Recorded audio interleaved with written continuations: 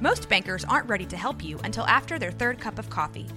But with Central National Bank's after-hours service, you don't have to wait for the bank lobby to open to get help. You can contact us from 6 to 8:30 in the morning or from 5 to 10 in the evening, and we'll connect you to a real, live, local person who can answer questions and fix problems 7 days a week. Bank different. Bank Central. Central National Bank. Member FDIC.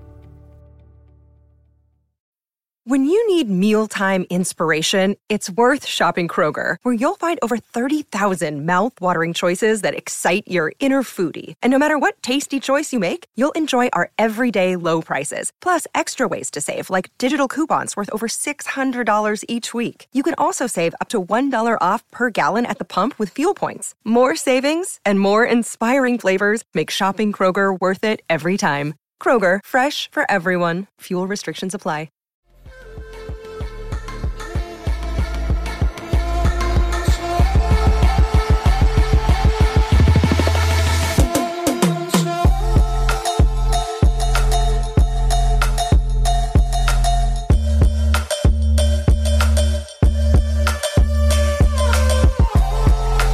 Hey, what's going on, everyone? Welcome to another episode of Left Turns and Loud Noises. It is episode 70. We are recording live on Tuesday, August 25th.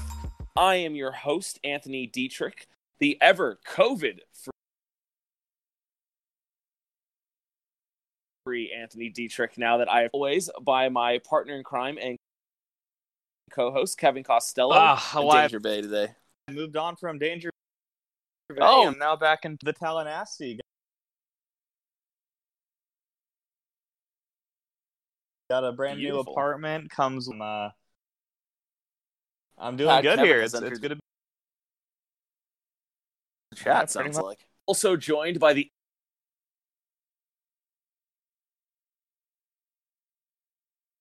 unluckiest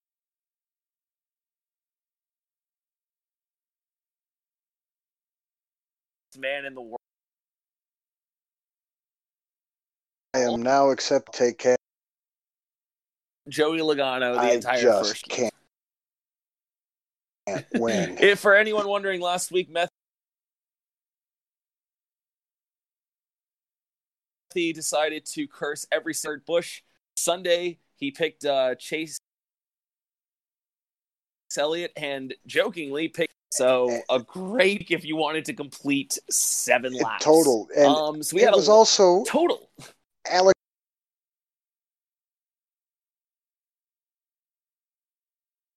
Hey guys, you can probably tell that the audio is a little bit messed up.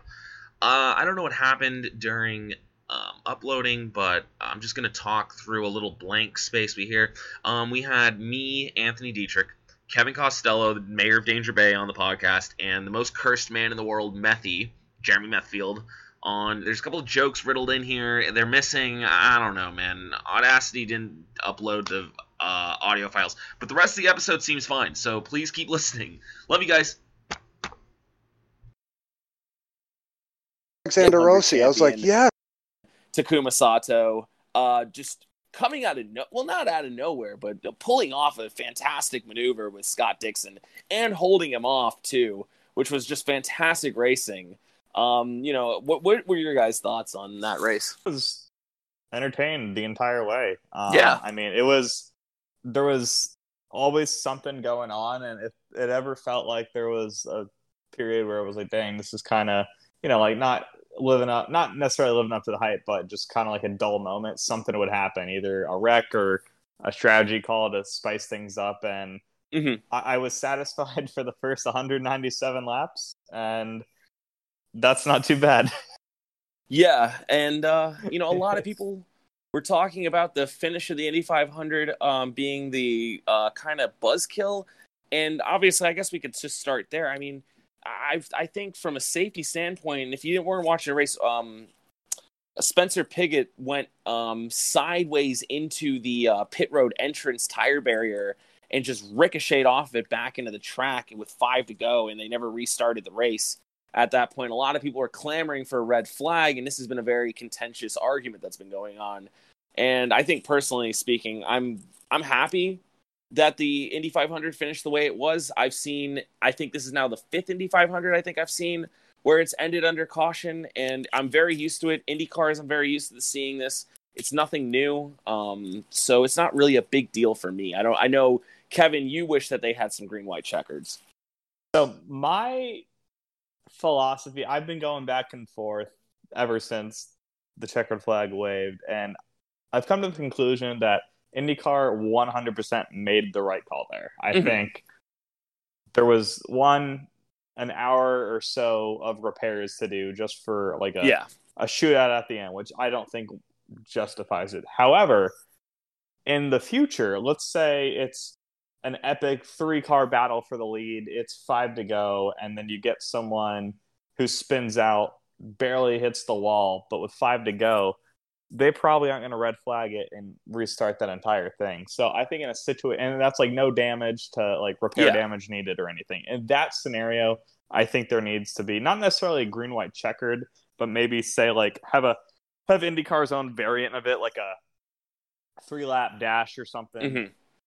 Just something to have a chance at a green, white checkered, but not be a carbon copy of a green, white checkered per se. I just think they should, as a consumer and someone who wants to go watch a race or see a race, I would like the best finish possible. I think everyone can agree with that. And to be somewhat robbed of that, I think isn't the best message. Now,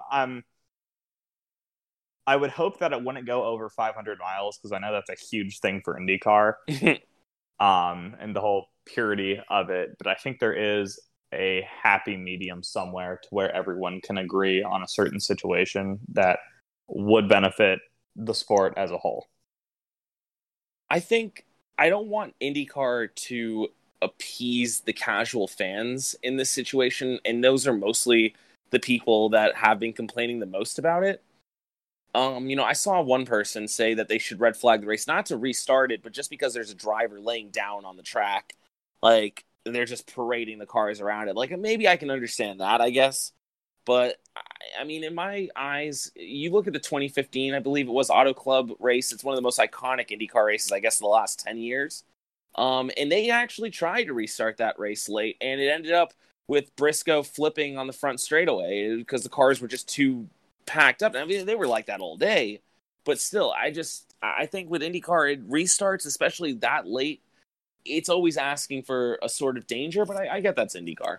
There is that sense of danger. That's why people watch it. People race it. It's adrenaline. It's an adrenaline rush, basically. But yeah, in the situation of Sunday's race, they pretty much couldn't restart that race. There's no point waiting an hour for a 2-lap dash. When you're going 230 miles per hour, there's always going to be danger. Yeah, there's danger going 50 down the mayor of Danger Bay knows that. Exactly. Yeah, as the CEO of Danger, I can definitely attest. But I'd love to hear Matthew's perspective on this to maybe have a tiebreaker, so to speak.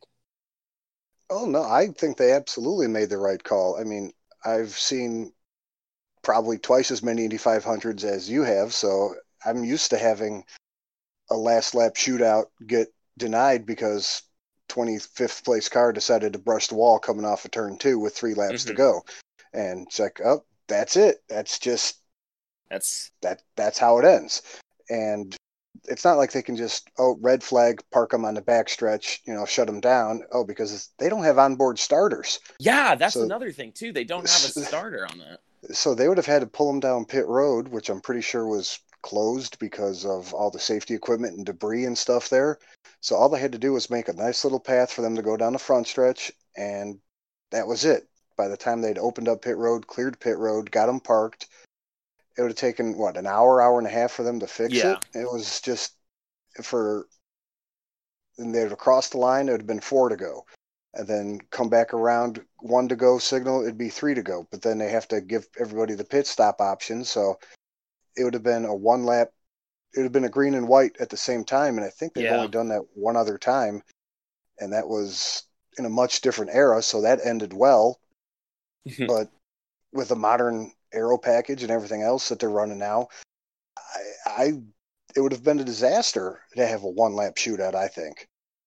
We're all in agreement that the call was the right call, but if given the opportunity, kind of like a situation I described earlier, for like a 2 or 3 lap shootout at the end, would you be for it? I mean, depends on the situation and on the track, I think.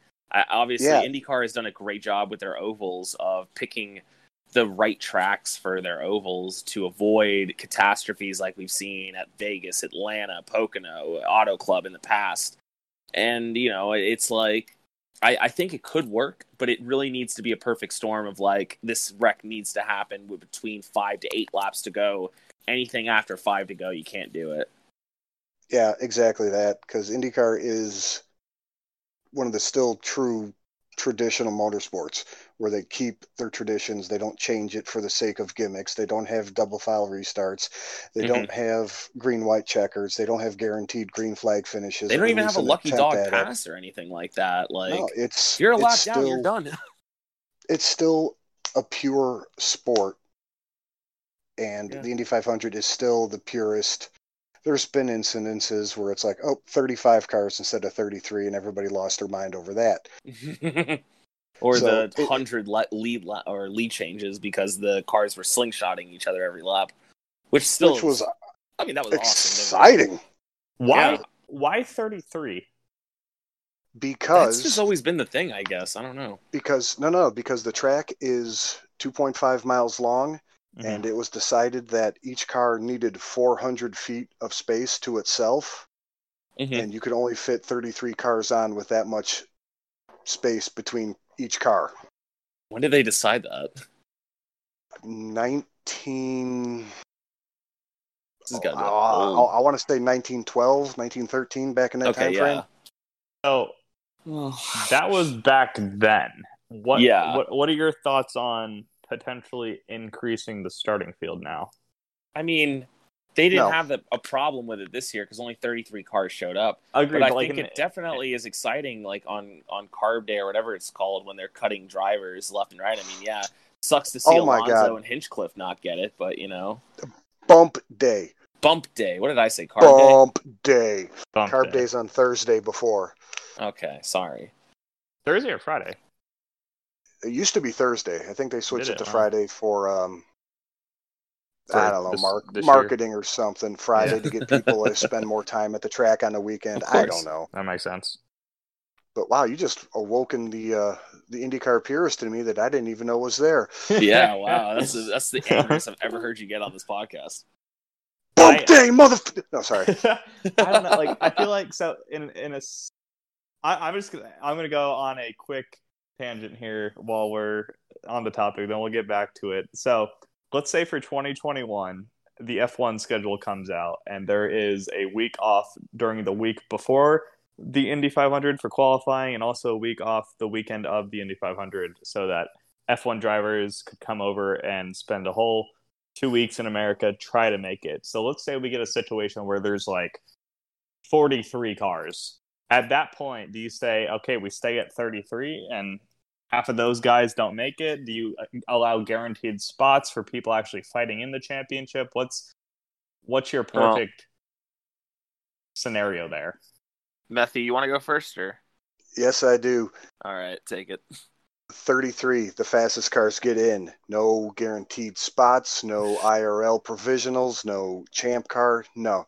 Fastest 33 get in. Y'all remember where Indianapolis owner Roger Penske's team did not make the Indy 500? Did he not? When? I want to say 95. Okay, so. Yeah, it was. Yeah. I want to say it was 95. Arie Luyendyk? No, that was 96. Okay. Oh, Jacques Villeneuve. Yeah, Jacques Villeneuve won in 95. Yes. 94 was the year. 94 was the year where they had that absolute beast motor that was pulling them down the straightaways at 250 miles an hour. And the next, that's so dumb. They found a loophole. They made a special engine to loophole themselves into it. And this thing was making like 1,200 horsepower. They were testing. They were testing at Nazareth. They had to snowplow the track for them to go test it. This thing, this engine is the engine is a legend. And the next year, after Al Unser Jr., I think, won in 94, Mm-hmm. They didn't make it. They weren't fast enough to make the field. And guess what they did? They packed up their shit and went home. They didn't try to buy out anybody else's seat. They didn't try to buy another car. They just packed their shit up and went home because he knew we weren't the fastest 33. We don't get the race. That's just how it is. I doubt Roger Penske would back up on that now. I think also Penske probably, like, Roger beat his crew members over the head with a crowbar after that also. I guess that does make Bump Day a lot more interesting and kind of adds to the overall event as a whole. Like, it sucked last year because they couldn't use, like, oh, watch this because Alonso's in it. But they kind of turned it, or at least I don't know exactly how they did it, but it's like, a two-time Formula One champion wasn't even good enough to qualify for this race. Mm-hmm. So, like, it's the best of the best. There's two. You can use it either way. I'm a fan of that now, though, Matthew.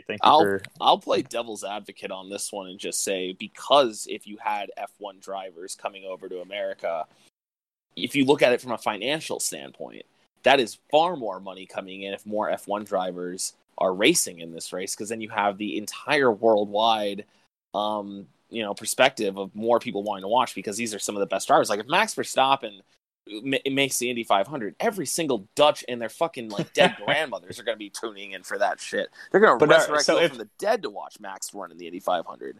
But you're not guaranteeing him a starting spot. I would say bump it up if you had, like, 45 cars. Maybe, do 36. I understand, obviously, from Methy's side, and I agree with it. Like, definitely, 33 fastest cars get in. If you don't get in, boo-hoo, see you later. But, like, from a financial standpoint, Roger's a businessman, too. He's going to look at it as that way. And this is obviously hypothetical, but, he could get more cars in there, get more money, more people watching, more advertisements, more whatever it takes. 33, like, they set that back in 1912 or ever. Have we not learned from that? I feel like I've never had a problem with it, but, like, a situation arrives where it's 45 cars show up, and the difference between having Lewis Hamilton, Max Verstappen, and Lando Norris in the field is those 3 spots. Like, damn. It would be unfortunate.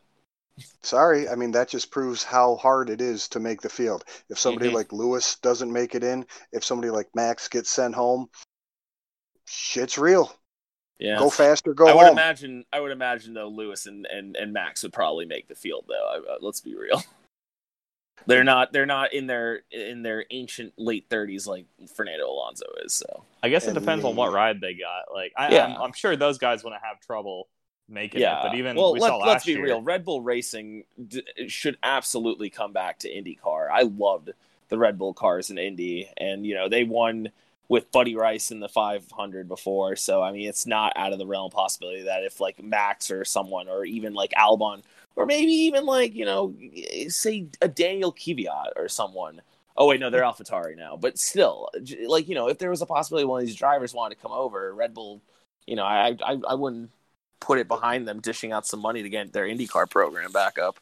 I think if Max... Buddy Rice was a Red Bull driver? Yeah, Buddy Rice won in 2005 on a rain-shortened... oh, no, he did not win in that car. He won in the 15 that year. But he was a Red Bull guy for like a year. It was him, Eddie Cheever Jr. I'm trying to think who else was a Red Bull driver. I think maybe Matt Carpenter wasn't he? I would have to Alex Barron. That's right, I'm pretty sure Alex Barron was, because he was in the 52 at one point in his career. We're getting crazy off topic here. Yeah. So can we go back to the Indy 500 real quick? And just want to say that I actually like this package. It didn't produce the greatest of racing in the world. I mean, the Indy 500 normally is a single file parade for almost half the race, just trying to get your strategies in line. And we did, and you mentioned it. We saw the strategies with Penske trying to pull something out of their ass by doing something different. And I felt like, that could have been a possibility of making it work. It was nice to see guys like that up there trying to do something different. But I still felt like these guys could get a good run. Dirty Air, I think, was playing a huge part in getting close enough. But when they were close enough, they were able to slingshot. And Scott Dixon almost did it twice for the win. And Sato said no. Yeah. I thought the racing this year throughout the entire event was actually better than the last 2 years. I don't think it was as good as 2018 was awful. Yeah, I don't think it was good as the whole 2012 to 2017 because that was just Slipstream Central. Yeah, exactly. That was insanity. That was fun to watch. But I mean, we saw at one point Dixon and Rossi were checking out from the field because they were using. It was like the biggest rivals on track were using each other to get away with the Slipstream. So I think it could be done if there was more cars that close to the front in terms of performance. I mean, Sato was, I feel like, a relatively distant third for most of the race. He was not someone I was looking at to win the race. And when he got around Dixon, it was obvious why he got around Dixon. Dixon was saving fuel, saving tires. And, with about 10 to go, Dixon was ready to make his move. And I guess he used up all the tires because Sato had saved his stuff up too. He did not spend anything to hold on to that lead. Yeah, I mean, good for Sato. I feel like, I don't know if that was part of their strategy or they just fixed the car so much over the race, but it almost looked like he baited Dixon because Dixon literally let him by at one point to save fuel, and then he just couldn't catch back up. I'm sure like, oh, shit. Yeah. So good on Except good you on gotta that say team. that in Kiwi. But yeah, anything else from the Indy 500? Weird without fans, man. Very, very weird without fans. Agreed. But we only have to wait under 300 days until the next one. Fingers crossed. That's the only positive thing right now is that we do not have to wait very long for the next Indy 500. Yeah. And we get 2 more races there with IndyCar with the road course. That's true. Yeah. Yeah. More. Roger Penske's wallet is loving it, I'm sure. All right. So let's go to Dover. Sound like I'm going to like start like bringing something through a mirror by saying it that many times in a row. So, what do we even start with? Saturday Cup race? Saturday Cup? Well, I mean, overall, I think the racing from the weekend was fine. From started Dover. off great for my picks. Oh yeah, well I thought for sure after the Kurt Busch wreck we were going to see just an absolute shit show all weekend. I was like, okay, well these cars have no downforce, they have no grip. It's going to be a long day. And it never really got to that point. I don't think we saw anything else on Saturday besides the Kurt Busch incident. I was a little bit thrown off. I thought the low downforce would make these guys be spitting out more, but it shows how good they are, one. Yeah. But also it showed just how far, at least for that race, that Gibbs was in front of the rest of the field. I mean, Truex dominated that race. And didn't even have the best car, which was Hamlin. And then he finally got him at the end, which was a fun battle to watch. It's one of the better battles we've seen all season, really. Because it felt like they actually could race each other. I agree. Obviously, I think everyone at this point wants a different winner besides Hamlin and Harvick, but I can't complain against a team just being good every week. That's sport. That's the definition of sport. Yeah. This is like Alabama and LSU just like taking shots at each other. Yep. And I mean, I get it. Nobody wants to see SEC domination, but Hamlin and Harvick are just spanking the field right now, and it's exciting to watch, man. I'm telling you. Like, obviously, I'm a Hamlin fan, so I don't mind, but it's still fun. I would be genuinely disgusted if one of them, if not both, did not make it to Phoenix for the championship race. Oh, that would be absolutely just farcical. That's not going to happen, though. I mean, they have way too many playoff points. You would hope not, but I mean, obviously, you get round of 8. Round of 8, 3 guys win it that are not named Hamlin and Harvick. That's going to be I never think about that scenario. Yeah, but I mean, you look at those races. What is it, Texas? Martinsville. I mean, Martinsville, I feel like is more of a wild card just because short tracks, anything can happen. I mean, Truex probably is going to win that. Kansas and Texas, I feel like are pretty straightforward, but then again, we saw Texas be won by Austin Dillon. So yeah, dude, Austin Dillon championship 4-time. Here we go. Oh God, Memphi's got the chills. But yeah, so Saturday, Hamlin won, which was great because he tied Kevin Harvick, I think, at 6 wins at that point for the most in the season. And then, of course, in 2020 fashion, Kevin Harvick just answered right back, smoked the field. I think he won all 3 stages. I think both won all 3 stages. I'm pretty sure Hamlin won. Wow. Hamlin won both stages on Saturday, and then this is just complete domination. That's 7 playoff points for each, which is, I mean, at this point, Harvick Just also icing on the clinched. cake, but dang. Harvick also clinched the regular season championship. Ooh, so that's another 15 points. Yeah, that's another 15 bonus points. I think that second place gets 10 though, and that's got to be yes. So Hamlin's not just completely fucked out of 15 points. He's still going to be, No. Yeah. But it's basically a free pass at this point for both of them. With how much they're both getting got. to the round of 8. I'm still a fan of. I wouldn't be against a first round bye for the season points leader. I think it's to the point where it's like, well, he's got such a big advantage anyways. He doesn't need it. Yeah. But if you blow an engine 3 races in a row after having a 150 point lead and don't make it to the round of 12, I feel like that's a little bit of a slap in the face. Well, but that's also if your team blows 3 engines in a row, then that's a thing. Or maybe get caught up in 3 wrecks that are not your fault. Maybe I should have put it that way. But I digress. It is what it is, and let me keep the points real quick. Hamlin is. I don't think he's in second. I take that back. He's in second now. Keselowski, wow, a quiet third, I feel like. Keselowski's got 3 wins, and he's actually been a lot more consistent. He finished 8th on Sunday, and I believe he got top 5 on Saturday. And he finished 9th on Saturday. So, I mean, yeah. Yeah, I mean... And Clint Boyer also, just another, obviously a little more off topic, but consistent guy. He's pretty much bought himself into the playoffs. I mean, Kyle... Him, Almirola. Am I missing anyone else there? Should be safe. Should be. I think Clint's in, or well, Clint just in? Doesn't need to basically finish in last. Okay, and have all he needs to do is to start. Points.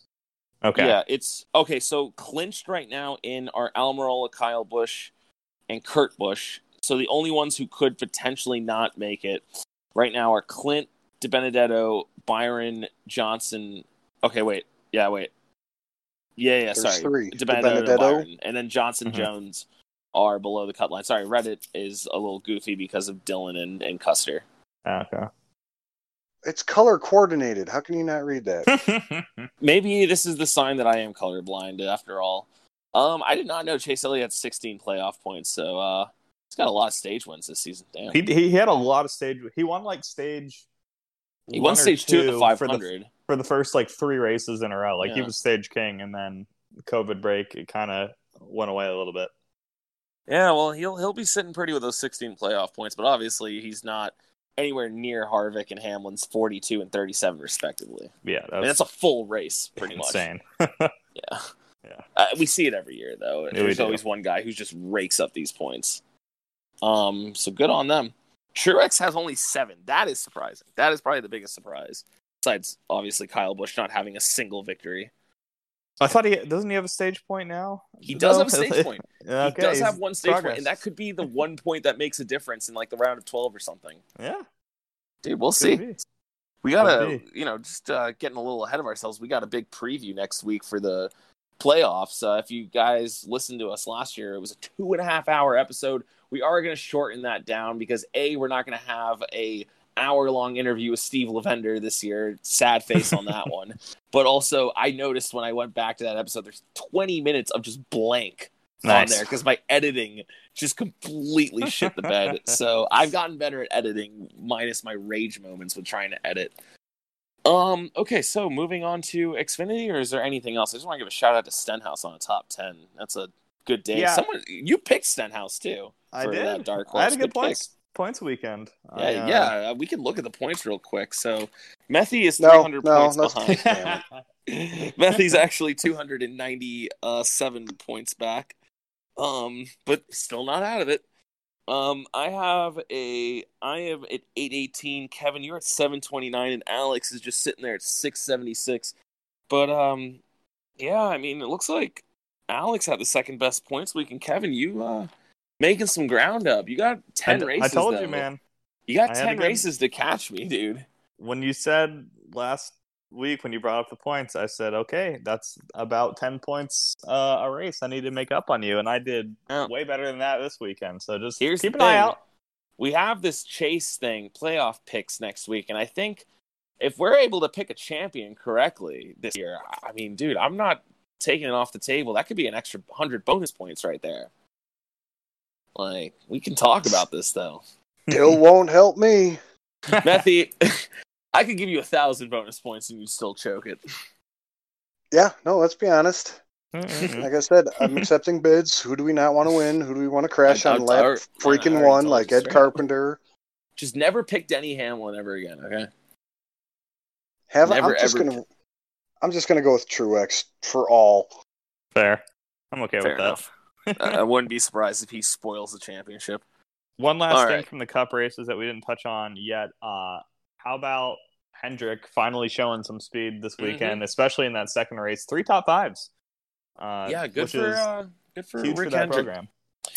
Chevy's had a tough run this year. It feels like they haven't gotten their intermediate track package going, and obviously Dover's a little closer to the short track side of things, I feel like, but still good to see them running well, and obviously good to see Alex Bowman running really well. I think that was his first top 5 since Darlington. Sheesh. Yeesh.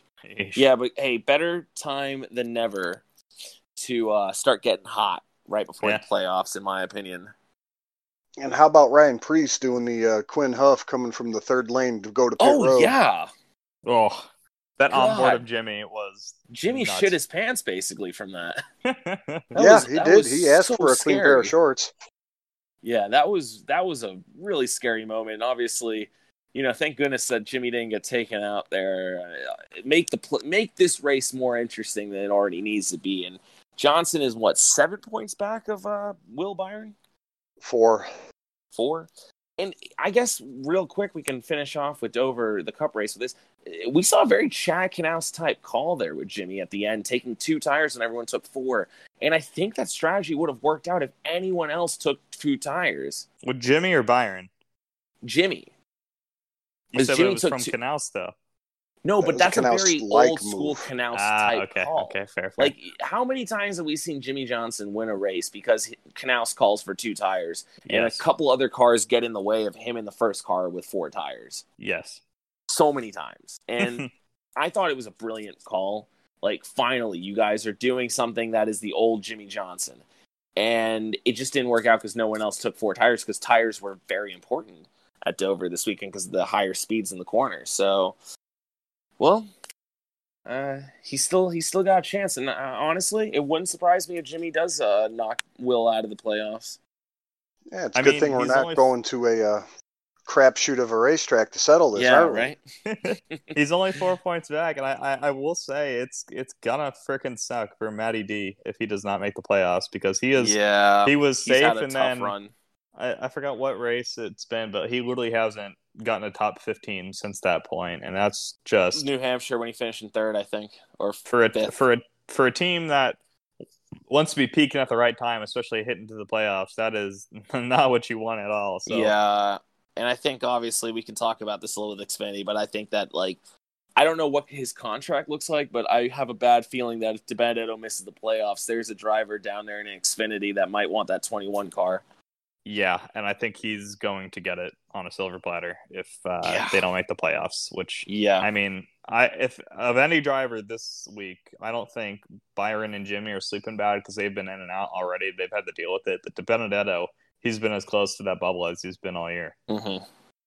Well, let's move along now to talk about some Xfinity drivers. So we got Justin Allgaier getting his first win of the year. Wow. Hallelujah. Hallelujah. It feels like Justin has had such a bad season, and he got it done. He got it done on Saturday afternoon, getting a big dub. And then Chase Briscoe back to victory lane. First time since Austin Cindric got his first win of the season, just to show how dominant Cindric has been in the last few weeks. You gotta know Chase Briscoe has said at least once, yeah, not to brag, but I want to race on the same day as the Indy 500. As a native Hoosier, that's got to be something he'll make jokes about for a while. Just because, I mean, you can't say he's wrong. No, he's not wrong, man. Yeah. And definitely, I think this was a good showing for Colleague, especially for Chastain, who hasn't been running very well this season.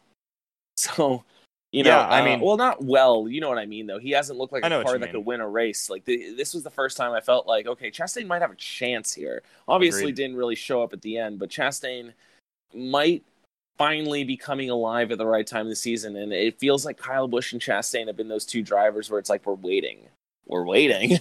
Yeah. So, yeah, we'll see. Hey, shouts out Daniel Hemrick not wrecking the car this week. I did notice that. Yeah. Jeb Burton, too. He was in it for one of the races, I believe. Dude, the curse is complete. I don't know about that. Matthew, don't ever mention I didn't pick him. Who? So on Sunday, though, we got some really interesting guys having great races. First of all, shouts out Brett Moffitt with a 10th place finish in that 0-2 car. That he is just out driving his equipment, and I really hope he gets a full-time Xfinity ride in a solid car next year because he is so deserving. Yes. GMS, please.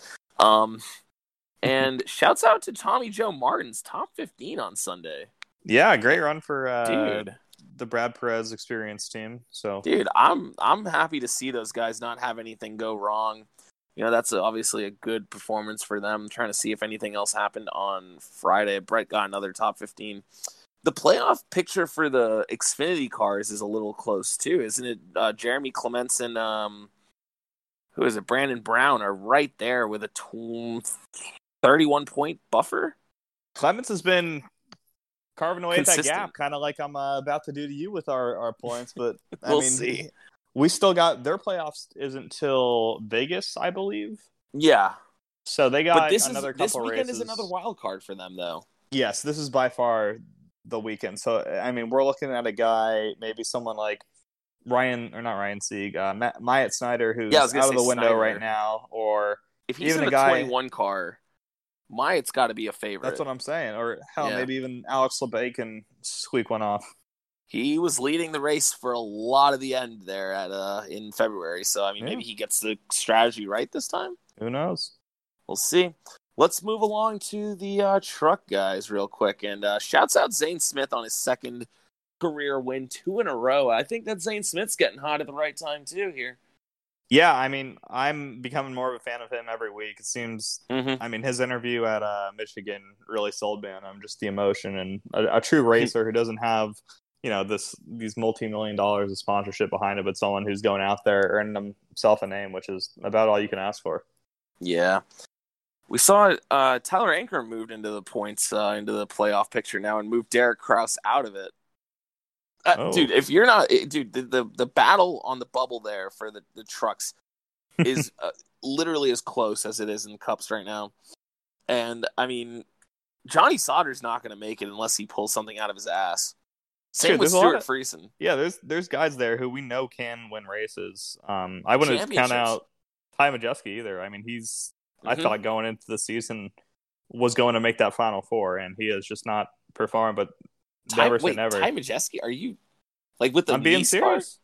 Yeah. Wow, I was looking for the level of irony here, and if this No, is I mean, long con Chastain of a almost joke- won the championship in that car last year. Yeah, that's I know also Ross Majeski's- Chastain. Like, This no is offense true. to Majeski, but This is true, but I expected a little bit more, but it's never too late. Their schedule or their playoffs don't start till... yeah, they got time. I don't even think Yeah. they figured out the rest of the schedule yet.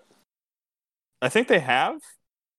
I'm looking right now on there. They- So They pretty much just joined every weekend that was open, which is good. So bless you. Their next few races are Gateway this weekend, which that should be a very fun race on Sunday afternoon too.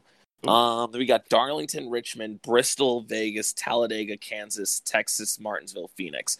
I don't remember the last time I've ever seen a truck race at Richmond. Yeah, they just had it back for this season. What a cool place for a cutoff race for the trucks with the point battle that close and with guys out there we know like Stuart Wow, it's Friesen, almost Johnny like Sauter.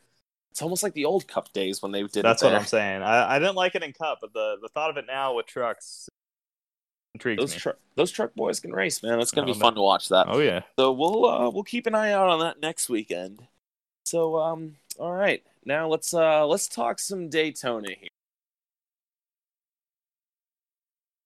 Completed in 1959, the brainchild of Bill France Jr. and created by Charles Moneypenny and Bill France. The Daytona International Speedway lies as one of the most famed tracks in all of racing, not just NASCAR. Host of many races such as ARCA, Superbike, IMSA, SCCA, and Motocross, the track has hosted for decades 2 NASCAR races every single season. And since the 1990s, this race was hosted on July 4th weekend, now moving to August for the first time as a cutoff race. We now come to race 26 at Daytona International Speedway. Some very memorable moments over the years. Obviously, people remember the Tony Stewart, Kyle Busch incident coming to the line. You had such fantastic moments, such as Dale Jr. being pushed by Michael Waltrip to the win, first race after Senior's death in 2001. Greg Biffle got his first career win there. And of course, who can forget the legend that is Justin Haley getting his first career win there last year in front of my eyes. Because fantastic, of a great, Anthony. Great Absolutely call by Matt McCall. Fantastic intro. And I mean, yeah, it's super speedway time. It's hard to not be excited. I saw someone say on Reddit, they made a good analogy. It's like, I don't want crawfish every weekend, but damn, when it's coming up, I do for sure look forward to it. And it's crawfish weekend, boys. I am hungry now. You are right, though, man. This is, I mean, it feels like we were just here 2 weeks ago, because we were just here 2 weeks ago, but this is a far more different feeling. 2 weeks ago was a feeling of uncertainty with, is this race going to be any good? Is this going to be any fun? What's going to happen? Will it be a wild card? This race now is, okay, how many single digits of cars are going to come across the finish line at this point? Mm-hmm. Like, what's going to happen? And we obviously touched on it with, like, this being a cutoff race for the first time ever. But, like, there's a lot of drivers, especially guys like DiBenedetto, Byron, Eric Jones. Like, their seasons, their careers are kind of on the line here. Maybe not Will Byron, because he's going to have money until he's dead. But, like, Eric Jones is looking to impress for a ride next year. Matt DiBenedetto could be driving for his life at this point to stay in a good car. There's a lot of questions, and it's all going to be answered on Saturday night. And I just checked the weather earlier today. So far, fingers crossed, looks pretty good. Honestly, there's two hurricanes that are about to combine into one giant dirty bubble out in the Gulf of Mexico. I'm not a weatherman. If I was, I'd be terrible at it. But I have this feeling that the hurricanes might be pulling a lot of the moisture out of the air and a lot of the potential storm clouds that could be hitting Florida that week. Now, obviously, we'll wait and see. I'm not going to trust a radar until I'm literally there that day. But if any meteorologists are listening to this podcast right now, please comment on this post on Twitter. Just letting us know if anything Anthony said right there made any sense. I took 2 classes of meteorology in college, and I learned a thing or two. I always said if a hurricane ever hit me in Tampa when I was living there, I would send my meteorologist teacher a picture of me in a kayak kayaking down one of the main roads. She said not to do that, and I said, I'm going to do that specifically because you told me not to. She also said she'd never seen anything like that. Personally sent her, so it's on my bucket list. I got time. But yeah, I guess I should also announce I'm looking to get my tickets for this race this weekend. I tested negative for COVID. I feel a little bit more confident going this week, knowing that if I just keep my mask on the entire time, I'll be fine. So, definitely, I think that after this weekend, I feel a lot more confident with how the way NASCAR are running things. So, but let's just talk about this race for a minute. I mean, it's a wild card race, so anything goes. I feel like you can pick anyone to win this. I think the dream scenario happened going into this race was Stenhouse below the cut line, not points eligible. So, like when this was first announced back in all the way of April of 2019, so almost a year and a half ago at this point, I feel like everyone's first thought was not only the chaos, but what drivers are going to thrive in this situation. I feel like everyone just went to Mr. Excitement himself. Jimmy Spencer? Jimmy Spencer. Yes. Jimmy Spencer is returned. But yeah, I mean, it's going to be a blast. Hopefully he's there at the end. And I mean, hopefully everyone, if we could get a carbon copy of what happened in Talladega with this updated Super Suck package where it's not, fear into everyone's life every lap, but also a good balance of racing and safety. Yeah. I feel like everyone would be satisfied at that point. And yeah, I mean, we got Jimmy Johnson, his final playoff championship. The Chasing 8 could literally end this weekend. We get William Byron, who could ironically be the guy that keeps his childhood hero out of the playoffs. I mean, there's just so much that can happen. Mm-hmm. DiBenedetto could lose out on a playoff opportunity because you look at the past with DiBenedetto at Daytona. Obviously, he is a strong driver there when he's leading, but when he's in traffic, he just seems to be in the wrong place at the wrong time every single race. I literally cannot think of a restrictor plate race in the last 2 years DiBenedetto has not been taken out by a wreck. Yeah, because I don't think there is one. Maybe, right. I guess, the spring Talladega or summer Talladega this year, which is a weird thing to say. But, you know, it's like I could just... He mentioned it. Like, obviously, the vibes are bad in the 21 camp right now. Like, he mentioned it. I could lose my shot in the playoffs because of a stupid wild card race. But he could also win the race. You know, it's all up in the air right now. I mean... Look, I'm not trying to say anything because Methy would curse it if I say it, but I'm going to say it anyways. We could have two-time stage winner Ty Dillon standing in victory lane on Saturday. I would give an arm and a leg. I shit my pants if that happened. I'd probably do it. All right, well, if anyone's at Daytona and sees Anthony and see Ty Dillon cross that finish line first, whip out that camera. I don't think anyone wants to see me shit my pants in person, but anyways. Let's get into picks. Let's get into some picks. So I have the field. And good news, boys, it's a 40-car field. So guess who brought all their cars? Brendan Gaughan. Rick Ware. Rick Ware does not have the 52. There is no 52 car this weekend. But guess who is in the field?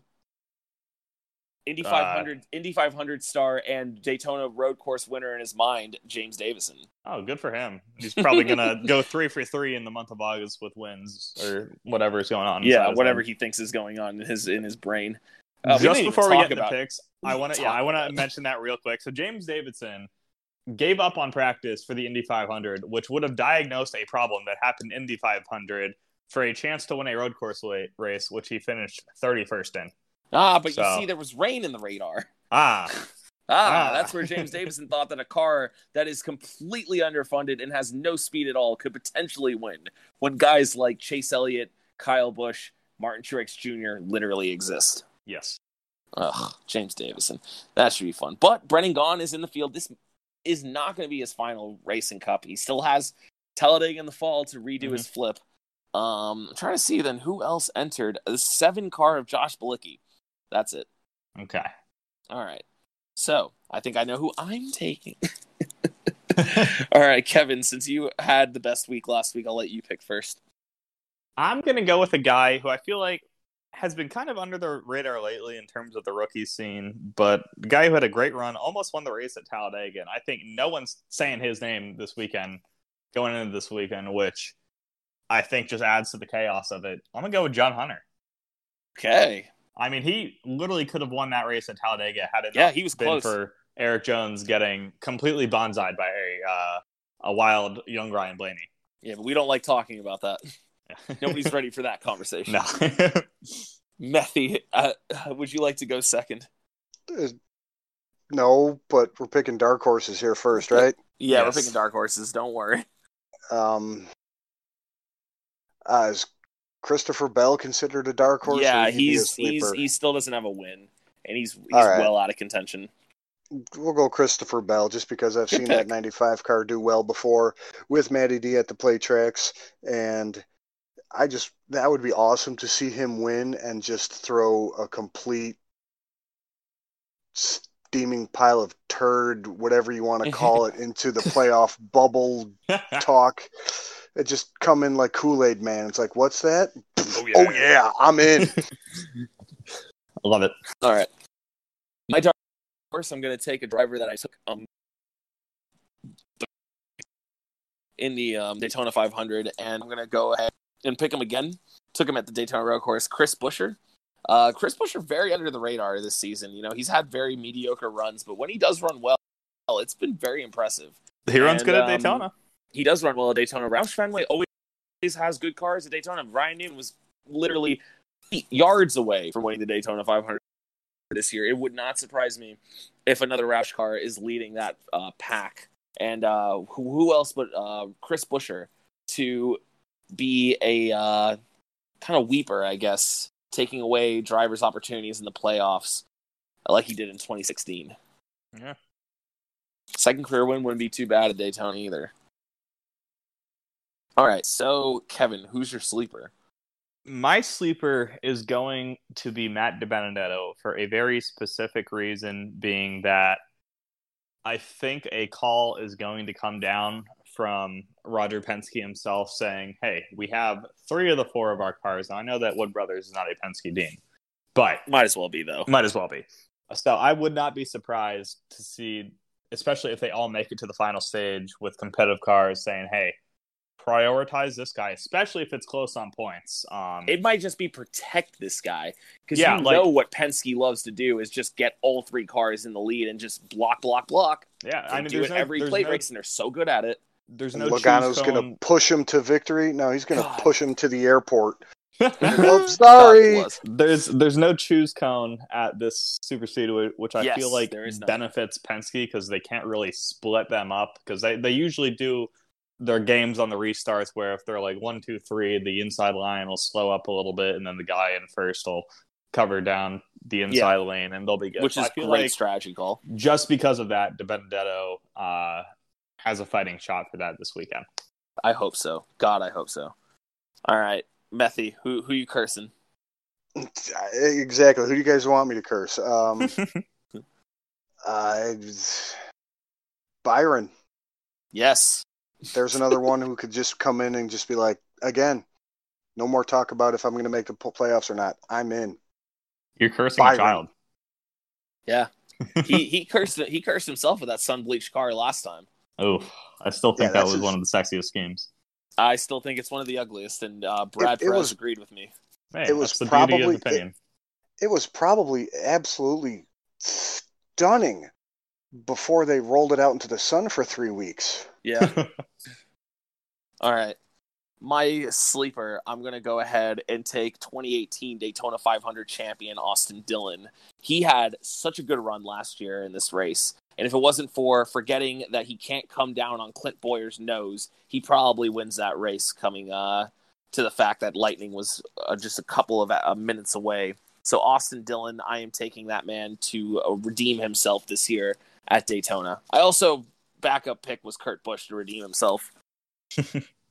I feel like Austin Dillon is in a very unique scenario, just because he is locked in. Yeah. He doesn't have to worry about maintaining a points position because he's not getting any of those bonus playoff points anyways. Mhm. Because No, of where exactly. he is.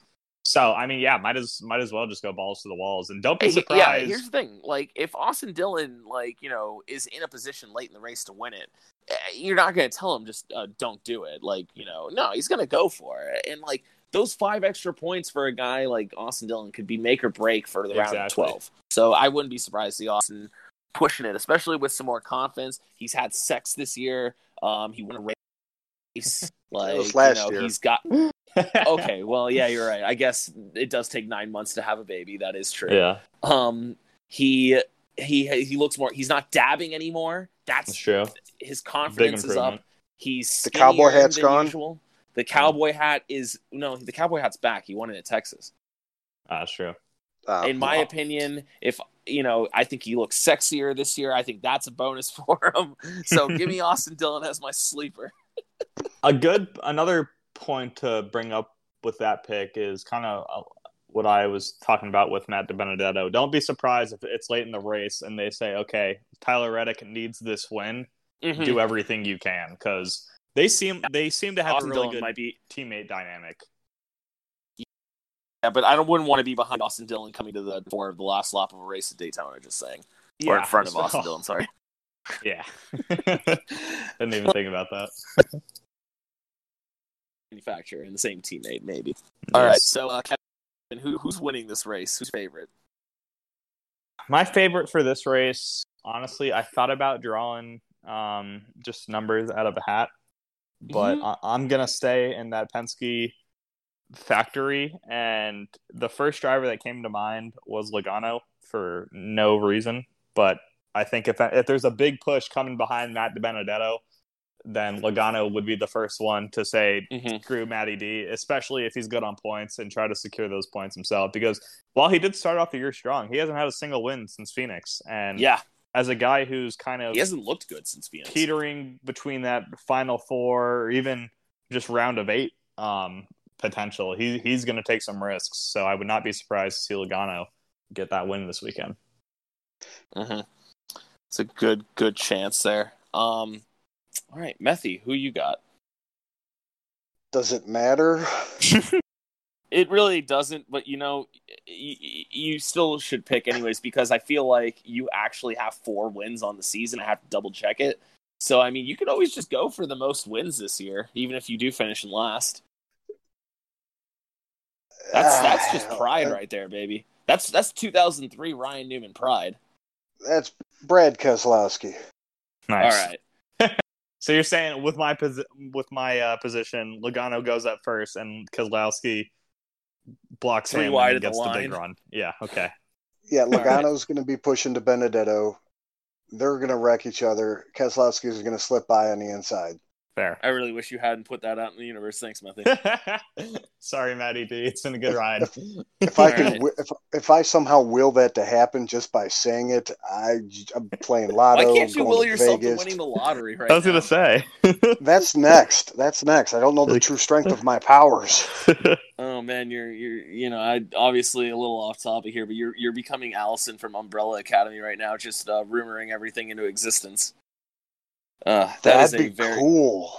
Yeah, that is a cool power. You should watch. Everyone should watch that show, by the way, if you haven't seen it. Rumor: Brad Keselowski won. I heard a rumor that Brad Keselowski pushes Matt DiBenedetto to the win. All right. My favorite is going to be. I think it's about time. I think if there was ever a time for Kyle Busch to get hot, it's now, right before the playoffs start. I think Kyle Busch is going to get win number 1 of the season at Daytona, and I think it's going to be in disappointing fashion. I think that the Joe Gibbs guys are going to do exactly what the Penske boys are doing and basically work together to give someone a win. And if it's not going to be Eric Jones, because probably Eric Jones is going to wreck himself, let's be real, it's going to be Kyle Busch. Kyle needs the win. Kyle needs playoff points, and Kyle is KFB. So give Kyle fucking Busch the win here. I haven't picked Kyle in interesting. Forever, so I didn't expect that, to be honest. Yeah, no, I was thinking, maybe take a Hendrick guy, maybe do the safe route and take a Penske guy, but I don't like taking Penske guys at restrictor plate races. I feel like they're always the favorites, but they're not always there at the end. And it feels like at Daytona that's more true than Talladega, because Daytona's not as wide, so they get into more incidents at Daytona. It feels like because the track's not wide enough. Brad, I ain't lifting Keselowski. And I've heard many people argue this, and I just want to hear your thoughts about this before we move on, about removing the double yellow line at this point, just for safety reasons. What do you guys think about that idea? Like, just getting rid of that double yellow line, because it seems that the idea of it was to create safety, but now it's actually reduced it because drivers have such a small area to work with at this point. If it's paved, use it. If it's not paved and you don't want people to race on it, the Phoenix route.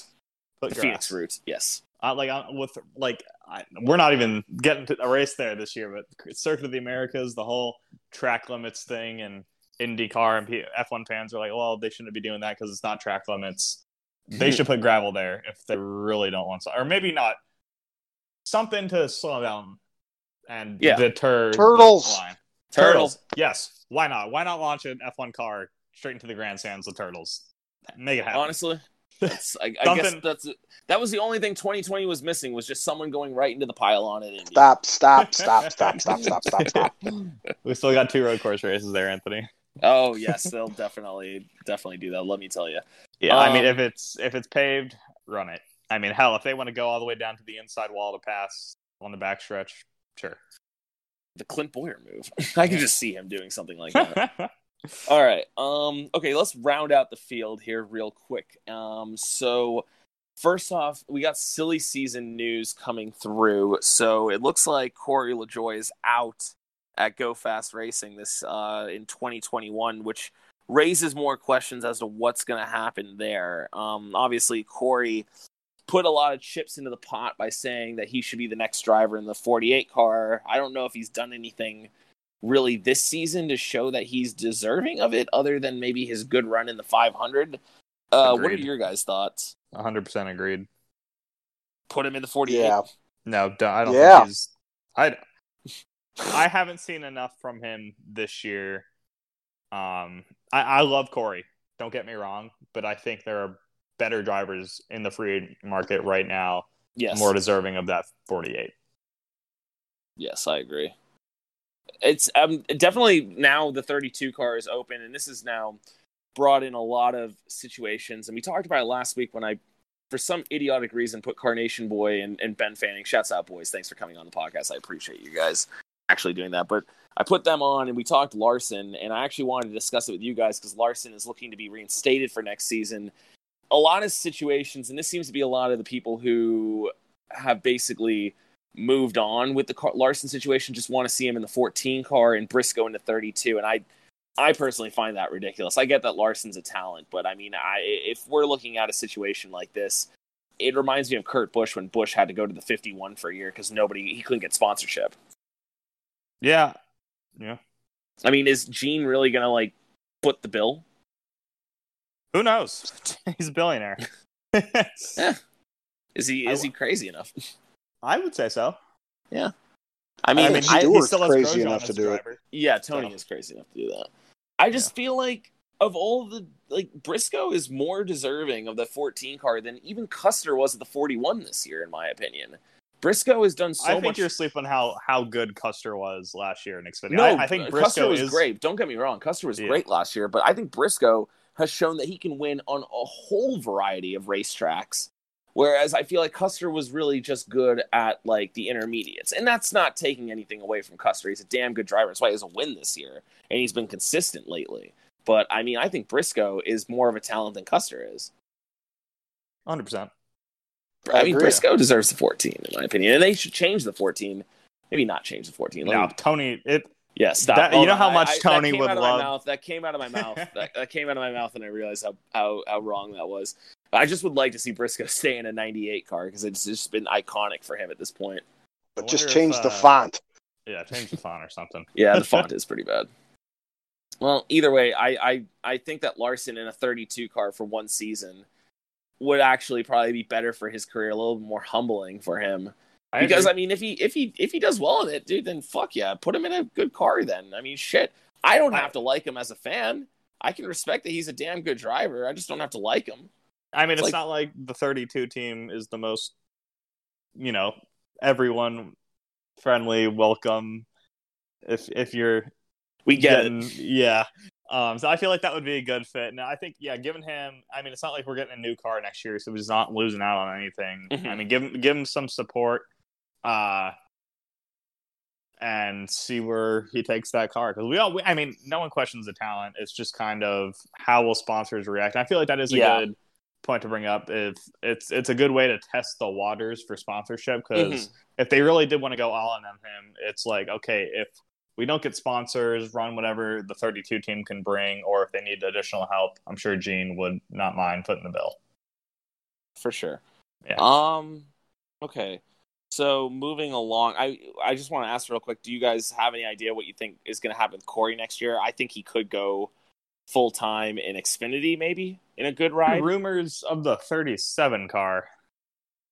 I don't want to see Priest lose his ride. I think Priest has worked so damn hard for this and has done decent enough to maintain the 37. But I guess Stenhouse constantly outproduces him every week. It feels like, so minus the weeks that Stenhouse just didn't finish. I would have loved to see Priest enter the series in 2018 rather than he did last year, because the high downforce, I feel like that really hindered him. It totally fucked him over. Which, one hand, agreed, that sucks. But on the other hand, in my opinion, the best race car drivers adapt to their situation. You can be vocal about not wanting it, but Kyle Busch is very, vocal about, these cars suck. And first thing with Car Tomorrow, I mean, literally he won the first race and came in victory lane and said it sucked. But that's, I feel like we know his talent, and he's won in every style of car, every package, all that. So, I mean, yeah, I think Priest is deserving of a cup ride. Maybe I think he is where he belongs right now, per se. But if he does get the boot from there, I'm sure 100% that he is talented enough to get a ride somewhere in the top 3 series. Hey, I feel like if JD or JRM, sorry, is smart enough, they just get rid of Jeb and Hemrick and just be like, Priest, win us some damn races and go get this championship. Because we know he can win in Xfinity. It's obvious. Yeah, it just depends on sponsorship with him. Some F1 news. We have the final 2020 calendar for F1. I don't know if you saw it yet today, either of y'all. We get Turkey back. Oh, so Felipe Massa is going to enter the chat. Yeah. It's Lewis Hamilton already is contractually obligated to win the championship before then, so he's taking that week off. Massa's getting the Mercedes. And yes, then, sir. But no, it's Turkey, and then a week off, and then we round out the season with a triple header in the Middle East with 2 races at Bahrain, and then, of course, Yas Marina. Yes. I'm looking. I'm trying to find it right now. And the second Bahrain race, while it has not been officially confirmed yet, is heavily rumored to be their oval layout. I know it's not an actual oval, but it's pretty much just like straight DRS zones, heavy braking, turn right. That's gonna be great on the tires.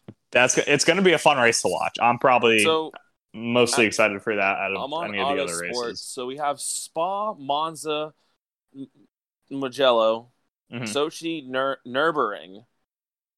Am I reading that right? They brought the Nürburgring back? Oh, you didn't know that? I guess not. The Eiffel Grand Prix. Yep. Oh, man, that one DRS zone is going to slap. Oh, yeah. And then they're going to Portugal. Algarve, they're going to Portugal. I've never seen that track. I'm going to look it up what that looks like. That track is literally a roller coaster. Turn 1, it's just a massive drop-off, and then turn right. F1 is going to be so much fun. The layout kind of looks like Barcelona, but I've seen onboards, and it's so much better than Barcelona. It's a lot more flow to it in passing. Yeah. Then we have Imola coming back. Yeah. Wow. I don't know how that's going to be with the current F1. Wow, that's not going to be great. The best part about that weekend is they literally have a single practice session, and that's it. Oh my god! Because I guess there's Istanbul, then there's some Bahrain, and then Yas. Yas. Wait, I thought it was Constantinople. Istanbul is Constantinople. There's some. Why'd they change it? No one knows. I don't know. There's some noise ordinance they have in Imola. Even Great New York was once New Amsterdam. There's a noise ordinance they have in Imola to where they can't have racing more than 2 days in a row, or cars on track for more than 2 days in a row. So I didn't know that. Okay. They're just saying, instead of like overloading Saturday with like 2 practices or whatever, they're just saying, okay, we're cutting out Friday, 1 practice, qualified, bam, race. So that'll be interesting. Man, this is a very interesting F1 schedule we've had this year, and obviously Lewis is going to dominate everything, but it's just going to be fun to watch. For a 70th year anniversary, it's so cool. I mean, considering the circumstances, obviously, that they're throwing back to a lot of these tracks that were fan favorites and weren't on the calendar anymore. So, like, I know Turkey was raved upon. I'm not sure. I don't know enough about F1 to say why it's off the schedule or whatnot, but like that Imola's iconic for a couple different reasons, good and bad. Nürburgring, I mean, who doesn't love Nürburgring? And then I love it. Lewis Hamilton might not. Just see Portugal. Fun to say. Yeah. Kimi Räikkönen hates Nürburgring. Mugello, I heard it's a really good bike track. I don't know how good of a racetrack it'll be, but it's great to see new venues and see what these cars can truly do. Mm-hmm.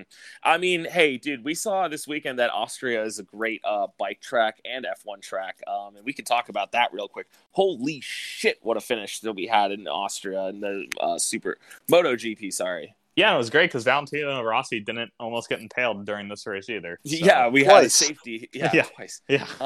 But yeah, no, I'm glad to see NBC showing that because that was a lot of fun and not having Rick Allen speak over it the entire time. They're fun to watch and they're super short too, which I feel like is they're not long races. Beneficial because like I mean F1's short compared to NASCAR races, but F1's 2 hours at most. Most. But they have a time limit too. I don't know if you knew that, but F1 races have time limits. I think the only one that gets close to it is Singapore, just because I think that's the longest race this season. I know Monza gets done over and within like an hour and 15 minutes. It's so much fun. I love it. Yeah, Brazil also because Brazil's such short lap times. Yeah, I love the the shortness to F1 races. I think there's a huge appeal there. I know we've talked about this before, but yeah, like MotoGP is even shorter. It's crazy. Yeah. Yeah, Formula One's really short because it's over by the first corner. Oh. Okay. Well, there's a couple of pit strategies. Get out of here. Also, the fact that like you do get F2 though before it, so it's like the weekend races are long. So you get F3, F2, and F1. But like as far as the physical F1 race goes, yeah, it's nice and short. There's more on track time like that. There's more on track time on Sunday of a normal F1 weekend than there is for NASCAR weekends. It's just spread out into different series, and they do stuff between them and whatnot, which I think is a format NASCAR should consider looking into, especially for like the whole. I mean, 3 days of nonstop action is we don't see that at any track now that I can think of. Mm-hmm. Now, what we need to do, the format they need to get on is the IMSA one. Cup, Xfinity, trucks, track, same time. Same time. Do it. Down. I'd love to see it. Yeah, we mentioned this for the Clash. Yeah, if you want to spice up the Clash and actually keep it on the road course, do something cool with it. Don't just have 20 cars running around a 3.5 mile road course for 20 laps and call it a day. That's horrible. All the playoff cars. All the playoff cars, all the playoff trucks. There's your Clash, all at the same time. I agree. Go. Especially for this year, because qualifying you can't really use on past pole winners and all that. So have some fun with it. Yeah. All right, let's finish this up real quick. So, we got some throwbacks coming up for the Darlington race that have been announced. I like Daniel Suarez throwing back to himself from literally 2 years ago. It's a nice touch. My favorite yearly part about the Darlington Throwback Weekend is everyone just completely ignores the time period. Yeah. Yeah. What was the time period supposed to be this year? 90s? I think it's like 2000 to 2004 or something. That's stupid. Stupid. I mean, all right. Well, they tried. They did. And everyone just says, fuck off. I mean, last year, I think it was 90s, and then Tyler Reddick or Austin Dillon, one of the RCR drivers, was like, all right, let's throw back to a tractor from the 1950s or something. Yeah, it's unfortunately this throwback race is losing its luster, but I still enjoy it. I do like that they have these special schemes for it because it is nice every now and then. We do see really cool schemes. I haven't really seen anything this year that really pops out, though. I mean, Brad Keselowski did a non-scalloped Penske car for his discount tire scheme. Ooh.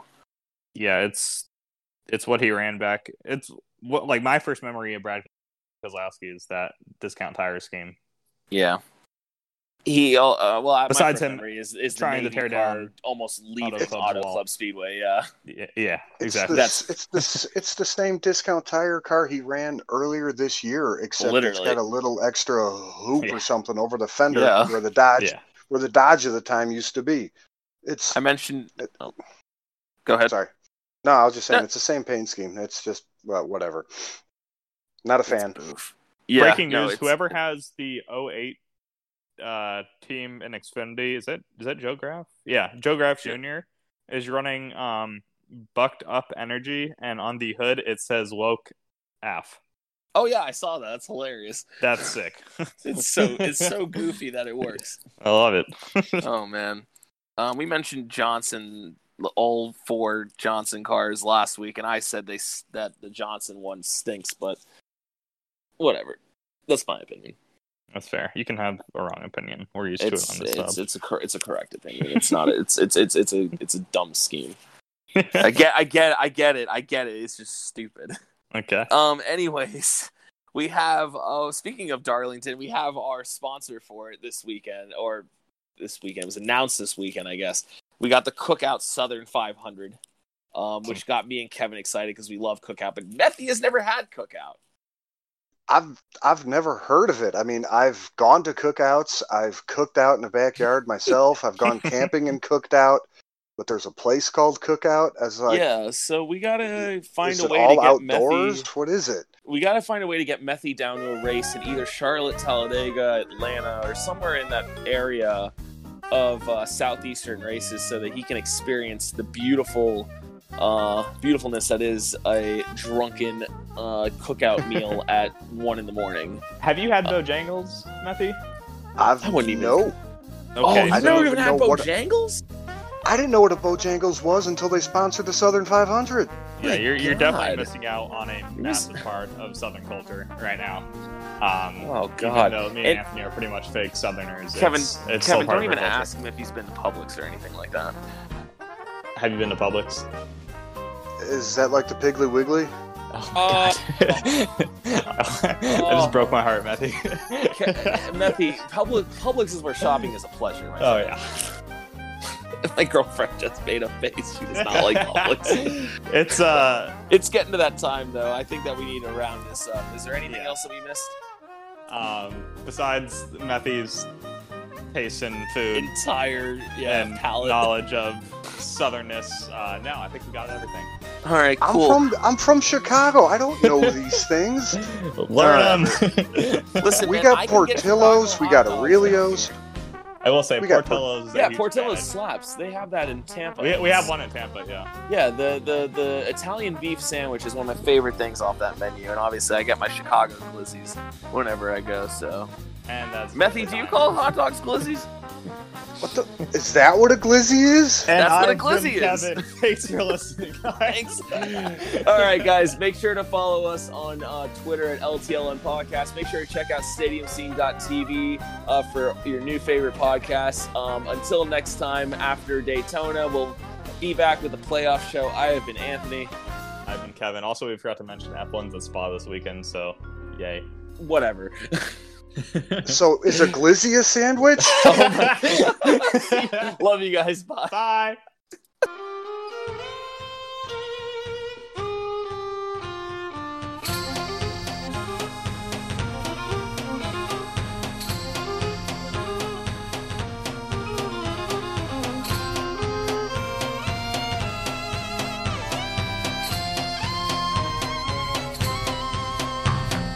Istanbul was Constantinople, now it's Istanbul, not Constantinople. Been a long time gone, Constantinople, now it's Turkish delight on a moonlit night.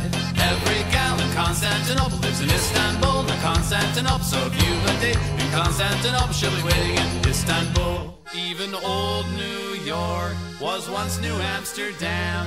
Why they changed it, I can't say. People just liked it better that way. So take me back to Constantinople. No, you can't go back to Constantinople. Been a long time gone. Constantinople, why did Constantinople get the works? That's nobody's business but the Turks.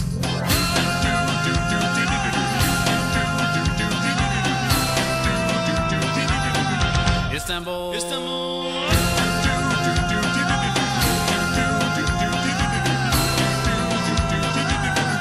Istanbul, even old New York was once New Amsterdam. Why they changed it, I can't say. People just liked it better that way. Istanbul was Constantinople, now it's Istanbul, not Constantinople. Been a long time gone, Constantinople. Why did Constantinople get the works? That's nobody's business but the Turks.